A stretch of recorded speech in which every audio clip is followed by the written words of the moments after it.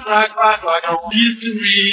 Welcome back to another repugnant episode of Rock and Roll History, the podcast where we stage dive head first in all the hits, misses, and often overlooked songs and stories throughout the history of rock and roll. I'm your host, Ben Affleck. But who cares? Come on, everybody. Let's go rock and roll.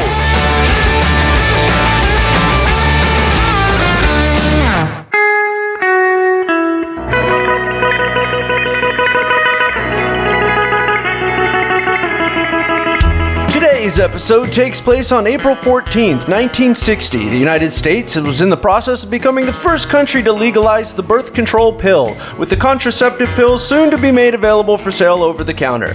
The first French new wave film Breathless, directed by Jean-Luc Godard, had just been released as Alfred Hitchcock's classic psychological thriller Psycho was about to premiere. The Montreal Canadiens beat out the Toronto Maple Leafs 4-0 in a 4-game sweep, earning them their fifth consecutive Stanley Cup title. And of course, our good old friend Elvis Presley had just recorded It's Now or Never, Fever, and Are You Lonesome Tonight at RCA Studios in Nashville, Tennessee. Today's episode is about the tale of how one of the most important record labels in not only rock and roll history, but all of history came to be. In fact, I think it's pretty safe to say that this might just be the very tippy-top most important label of all time. This label produced hit after hit and launched the careers of some of the most iconic artists of all time.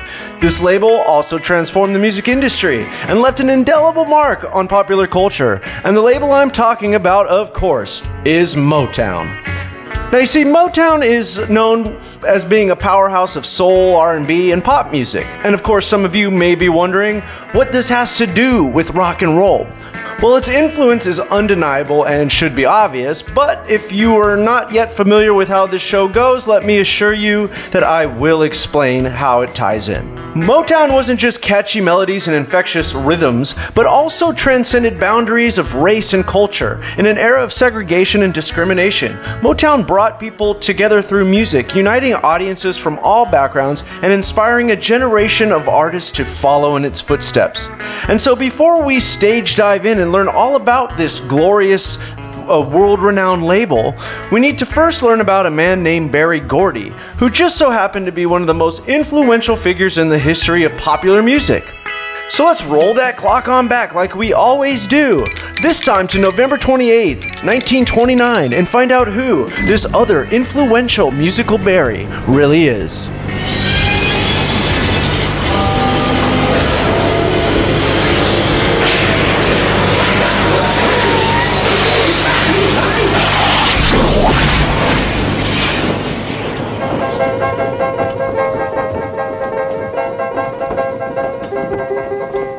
Berry Gordy was born November 28, 1929 in Detroit, Michigan, the seventh of 8 children in a working-class family. His father, Berry Gordy Sr., was the grandson of a slave and plantation owner named James Thomas Gordy, who strangely enough was also the great-grandfather of President Jimmy Carter. Despite it being the Depression and all, Berry's father, who also was known as Pops, managed to become a successful businessman. He owned his own grocery store, his own plastering and carpentry company, and he also ran his own print shop. His mother, Bertha Fuller Gordy, co-founded the Friendship Mutual Life Insurance Company, so they were fairly well off. They arrived in Detroit as part of the Great Migration in 1922, which, if you're unfamiliar with it, is the name of the event in history where millions of African Americans moved up north for a better opportunity and to escape the oppression of the rural South. Once they settled down, they became a very close, tight-knit, hard-working family, scrimping and saving every penny they had to give them a middle-class lifestyle. In his youth, Berry fondly remembers listening and singing and dancing along to music with his siblings. His other brothers and sisters did well in school. However, Berry, who showed an interest in music in school and even expressed an interest in songwriting at the early age of 7, managed to get kicked out of his music class and struggled a bit with his studies, to say the least.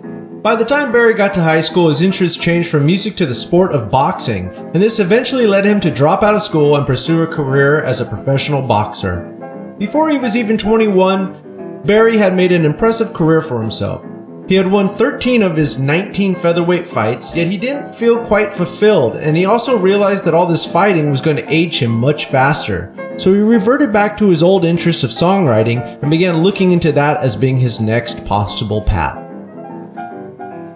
All this quickly came to a halt though, because in 1951, he was drafted into the army and shipped off to Korea. This ended up being good for Gordy, however, because it allowed him to get his GED, and it also gave him the opportunity to save up some money during the 2 years he was out serving his country. When he returned back home, he took the money he had saved and opened up a small record store with a friend called 3D Record Mart, House of Jazz. They specialized in selling 3D glasses for some reason and jazz records, as this musical styling was becoming somewhat of an obsession for Gordy. His goal was to educate customers about the beauty of jazz. Unfortunately, though, the other people in town weren't quite as hip to this little niche jazz thing he had going on, and it turned out they just wanted to buy R&B records instead, which ultimately led Gordy to close down his shop due to poor sales. By 1953, Barry was now married and had a family to support, so he got a job on the Ford Motors Lincoln Mercury assembly line, applying upholstery to car interiors all day long. If you're not familiar, back at this time, Detroit was the epicenter of the automobile industry, and they were cranking out cars all day, every day, non-stop. Detroit was a booming and bustling metropolitan city. It was certainly a place to be. The exact opposite of how it sadly stands today. But anyway, so putting upholstery in cars all day got very monotonous very fast for Gordy, yet he did not see this as being a bad thing. In fact, he actually quite enjoyed it because now he could focus on writing songs all day long in his head while he was working. This completely refueled his interest in songwriting as a career, and so much so that he decided to leave his new career and pursue songwriting full-time, much to the dismay of his wife, who did not approve of this move and eventually ended up separating from him because of it. This didn't stop Barry though, and he returned back home to his family to tell them of his new plan. When he got there, he began co-writing songs with one of his sisters and some friends around town. His parents, who by this point were successful enough to pull some strings around town, then connected Barry with a nightclub owner of the Flame Show Bar Talent Club. It would be here where Gordy would meet someone that would change the course of not only his life, but also the course of rock and roll, and world history for that matter. This person was a singer by the name of Jackie Wilson, who would go on to be known as Mr. Excitement because of his masterful showmanship and stage presence, and who also had some previous success with his former group Billy Ward and the Dominoes. After leaving the Dominoes, Jackie was looking to venture off on a solo career, and this presented Barry with an opportunity to co-write a song for Jackie called Reet Petite, a nod to the Louis Jordan song called Reet Petite and Gone. This would be the first record Jackie would release as a solo artist, and to everyone's surprise, the record turned out to be a hit. It managed to reach number 62 on the Billboard charts, which is moderately successful, but it caught on like wildfire in the UK and reached number 6 in the single charts over there. This was all the proof Berry Gordy needed to know that he was on the right track and should further pursue his new music career. He would continue to write more songs, including one for Etta James called All I Could Do Was Cry, which did well for the Chess record label, and he would write more songs for Jackie like To Be Loved, That Is Why, and the legendary track Lonely Teardrops, which was so legendary that it would go on to be recognized by the Rock and Roll Hall of Fame as one of the songs that helped shape rock and roll, and it was also entered into the Grammy Hall of Fame, and it even ranked number 315 on Rolling Stone magazine's Greatest Songs of All Time list. If you've never heard this song, go take the time to sit down and listen to this one. It's one of those songs that when you hear it, it sounds like a song that's just supposed to exist. So make sure to check it out. I'll have the link on our website, www.rockandrollhistory.com. So after this early success, Gordy decided his next best move would be to start up his own publishing company. This company was called Joe Bent Music, which came from a combination of letters from his children's name. It was also at this time Barry had recently discovered a young local singing group going by the name the Matadors. He first heard them at an audition for Brunswick Records, which was one of the many labels that Gordy was now writing and producing many songs for. The group didn't land a record deal with Brunswick since the bigwigs over there thought they were too similar to the Platters, but Gordy took interest in the group, especially because one singer stuck out to him. This young singer brought a notebook along with him to the audition, which was full of over 100 songs. Since he was only 17 years old and still in high school, Gordy found this ambition quite impressive and followed the group out of the audition. He introduced himself to the singer and he told him he liked his group. And the singer's name was William Robinson Jr., but all his friends called him Smokey. Yep, you guessed it, in this moment, Berry Gordy befriended young Smokey Robinson. And after this, the two began working closely together and they would work on crafting songs for Smokey's group, who now had changed their name from the Matadors to the Miracles. So it's now 1958, and Berry Gordy and Smokey Robinson were working on crafting some songs together. The first one they managed to put out was a tongue-in-cheek answer song to the single Get a Job by the Silhouettes. You know that one. Here's a quick clip.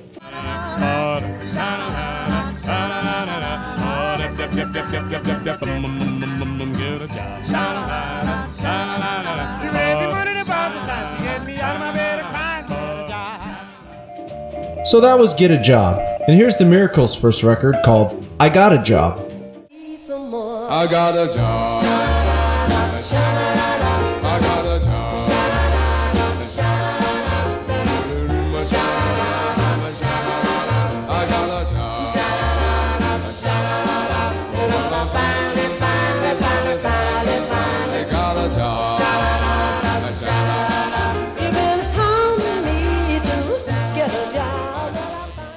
This was the very first record they put together. It was recorded at United Sound Studios in Detroit, and Barry managed to get it released on the label End Records. It was quite a silly song and had low to moderate success, but the song sparked something inside Gordy and Robinson, and they both knew they were onto something. For all his hard work, Gordy only made $3.19 for putting the production together.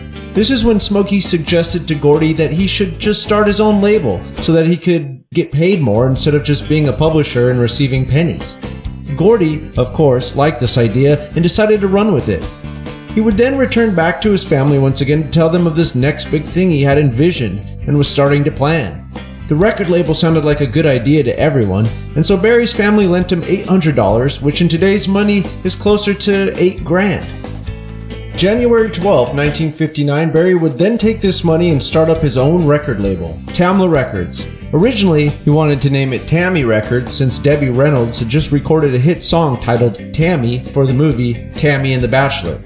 He thought this would appeal to a larger, wider audience and would allow his label and music to cross over and sell well to people of all colors.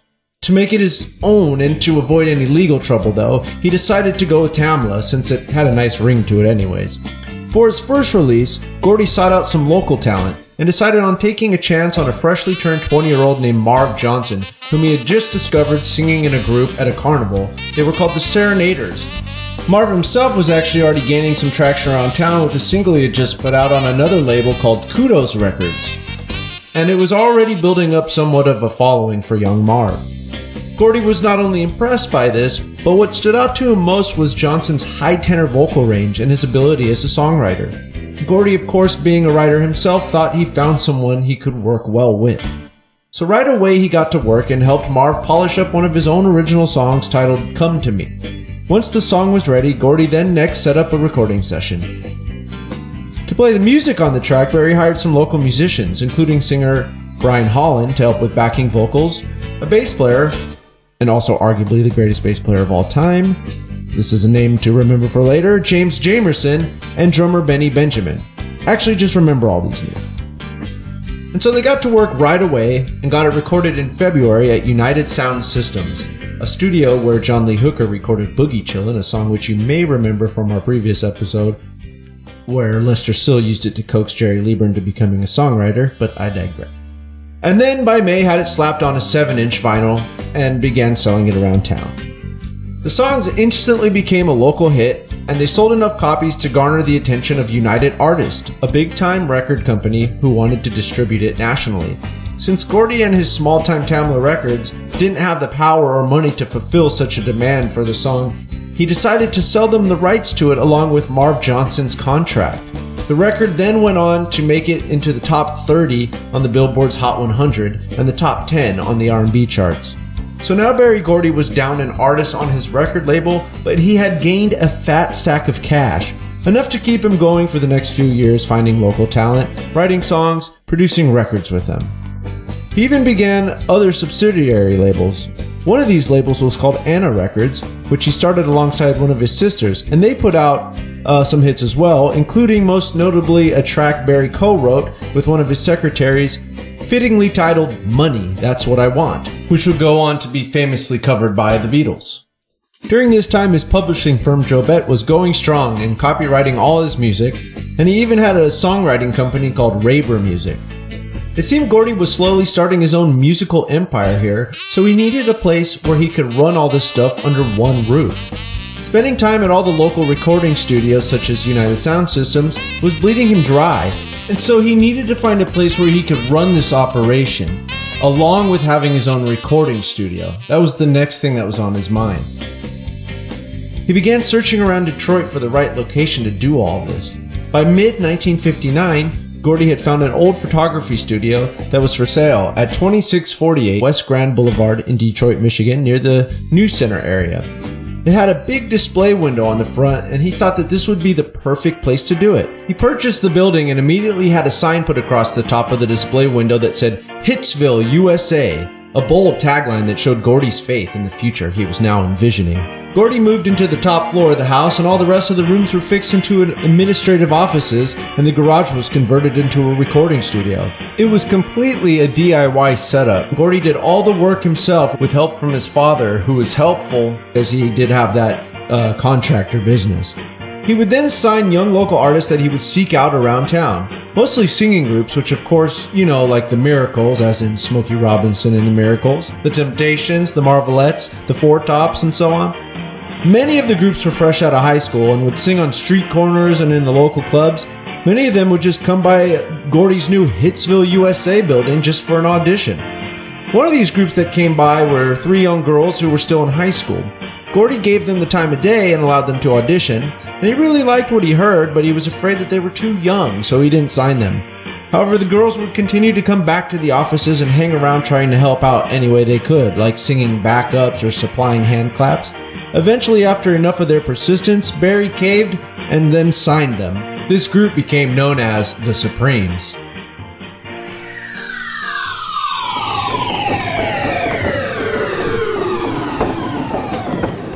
And so here we are, April 14th, 1960, just outside the Hitsville, USA building in Detroit, Michigan.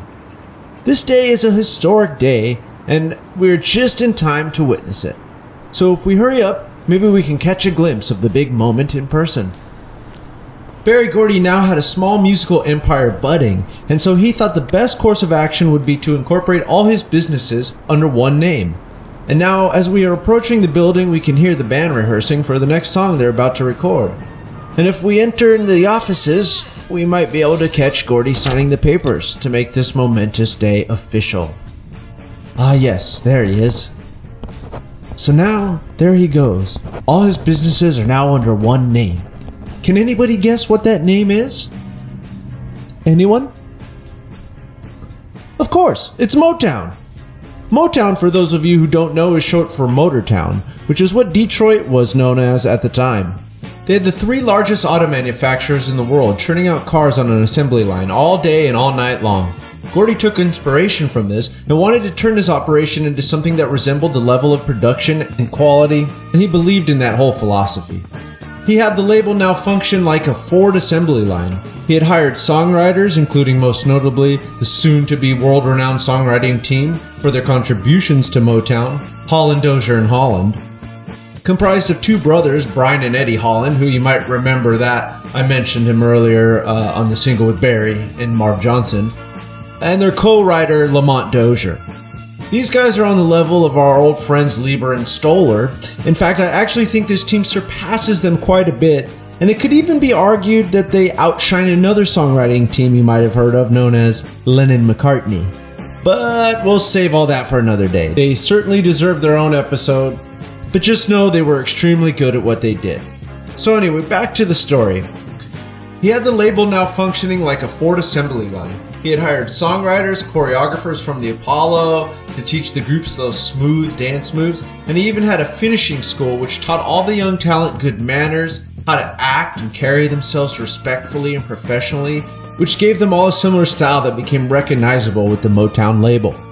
With this new Motown music factory inside this converted house, they began churning out hits, actually fulfilling the prophecy of those words Barry placed over the entryway, Hitsville, USA. Hits like Shop Around by the Miracles, Motown's first million-selling single, the debut of the Temptations with Oh Mother of Mine, early singles from Little Stevie Wonder and Marvin Gaye, who both played drums on a lot of the records, their 100th single, and also their first #1 hit with the Marvelettes, and Please Mr. Postman, which would go on to also be famously covered by the Beatles, Do You Love Me by the Contours, You Beat Me to the Punch by Mary Wells, Heat Wave by Martha and the Vandellas. This list really just goes on, and I can actually sit here for hours listing them all. And if for some reason you don't believe me, I will have the full discography in chronological order linked on our site, courtesy of motownjunkies.co.uk. And so anyway, while all this was going down, the Supremes were not getting any hits that would stick. The records would flop so hard that the other artists started to tease them, and everyone began to refer to them as the no-hit Supremes. That is, until Barry set them up with his best songwriting team, Holland Dozier Holland. Lamont Dozier stepped up to the plate with an idea for a little song called Where Did Our Love Go?, which he then performed a rendition on the piano for the girls. And the girls were not impressed with this offering. Here's a clip from the BBC special called Deep Soul, The Uprising of Motown. In this clip, Mary Wilson from the Supremes explains the situation. One day, Barry Gordy said to us, "You know, you girls are so serious." He says, "I'm going to put you with my best writing team, Holland Dozier Holland." Baby, baby, where did our love go? Oh, don't you want me? Don't you want me no more? What did we particularly dislike about Where Did Our Love Go? Everything. It was like this song, baby, baby, where did our love go? And so now Florence and I, we're used to singing, right? So all we had to sing in this song was baby, baby, ooh, baby, baby, baby, baby. I mean, it was like nothing. So we felt like we were insignificant as singers. It's a great documentary, maybe one of my favorites I found while researching this episode. I'll have a link to it posted on our website, www.rockandrollhistory.com. They decided to put an, at the time, unknown Diana Ross as the lead vocal on the track, even though she wasn't happy with the song either. She was phoning it in during the recording session. Here's Eddie Holland's take on the subject from the same documentary. So she sang the song as dry as she could. And I remember the engineer turned around and looked at me. I said, leave it alone. Let's let it go. This is perfect. Because he could tell by her attitude, she was saying, to hell with this. But her voice wasn't. See? You know, she had that natural, beautiful, sultry voice that was coming through. And then when she went right through the whole song. And she said, is this what you want? I said, thank you. That's exactly what I want. Thank you. And that was the end of it. And real quick, just to iterate how good this documentary is, here's a quick clip of Etta James talking shit on the Supremes.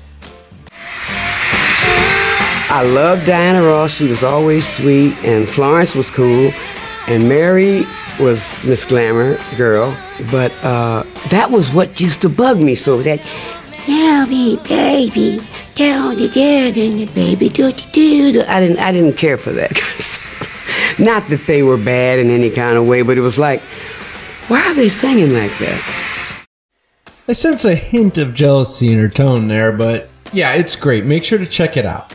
So no one in the group was really digging the song. They thought it sounded kiddie and it lacked a hook to make it a strong song, like a big hit like Please Mr. Postman. But Barry Gordy, trusting his own instinct, pushed it through. He knew that because of Diana's unique vocal styling, it was going to work. And work it did, as the track quickly climbed up the Billboard charts, all the way up to the tippy top and sat at number 1 for 2 weeks, and a total of 9 weeks in the top 10. This massive success would be the first of 9 total hits from the Holland Dozier Holland Supremes combination that would dominate the charts. And not only did it change the course of the Supremes, but it also cemented Motown's legacy and influence on the world. Barry Gordy's creation of Motown Records was a game-changing moment in the history of rock and roll and the world at large. With Motown, Gordy revolutionized the music industry and created a new sound that would come to define an entire era. He sought to create music that would appeal to both black and white audiences, and his vision transformed the way that music was produced and marketed. Motown's roster of talented artists, including Smokey Robinson, The Temptations, Diana Ross, they became household names, and their music had a profound impact on the world. Motown's success helped break down racial barriers in the music industry and pave the way for greater integration and acceptance into American society. Gordy's philosophy of quality control ensured that every song released by Motown was meticulously crafted, polished, and of the highest quality. This attention to detail and commitment to excellence set a new standard for the industry and inspired countless musicians and producers to follow in his footsteps. Gordy's legacy is a testament to the power of music to bring people together and to change the world. The music of Motown continues to inspire and move audiences today, and its impact on rock and roll history will never be forgotten. In addition to its cultural impact, Motown's success also had significant economic and social implications. The label employed hundreds of people and helped to create jobs and opportunities for African Americans in Detroit and beyond. Gordy's business acumen and entrepreneurial spirit were key factors in the label's success, and his leadership inspired many to pursue their own dreams and aspirations. Motown's success also helped to reshape the image of African Americans in popular culture, presenting them as talented, intelligent, and sophisticated. Through his music and his business acumen, Berry Gordy left an indelible mark on the world and proved that anything is possible with hard work, dedication, and a commitment to excellence.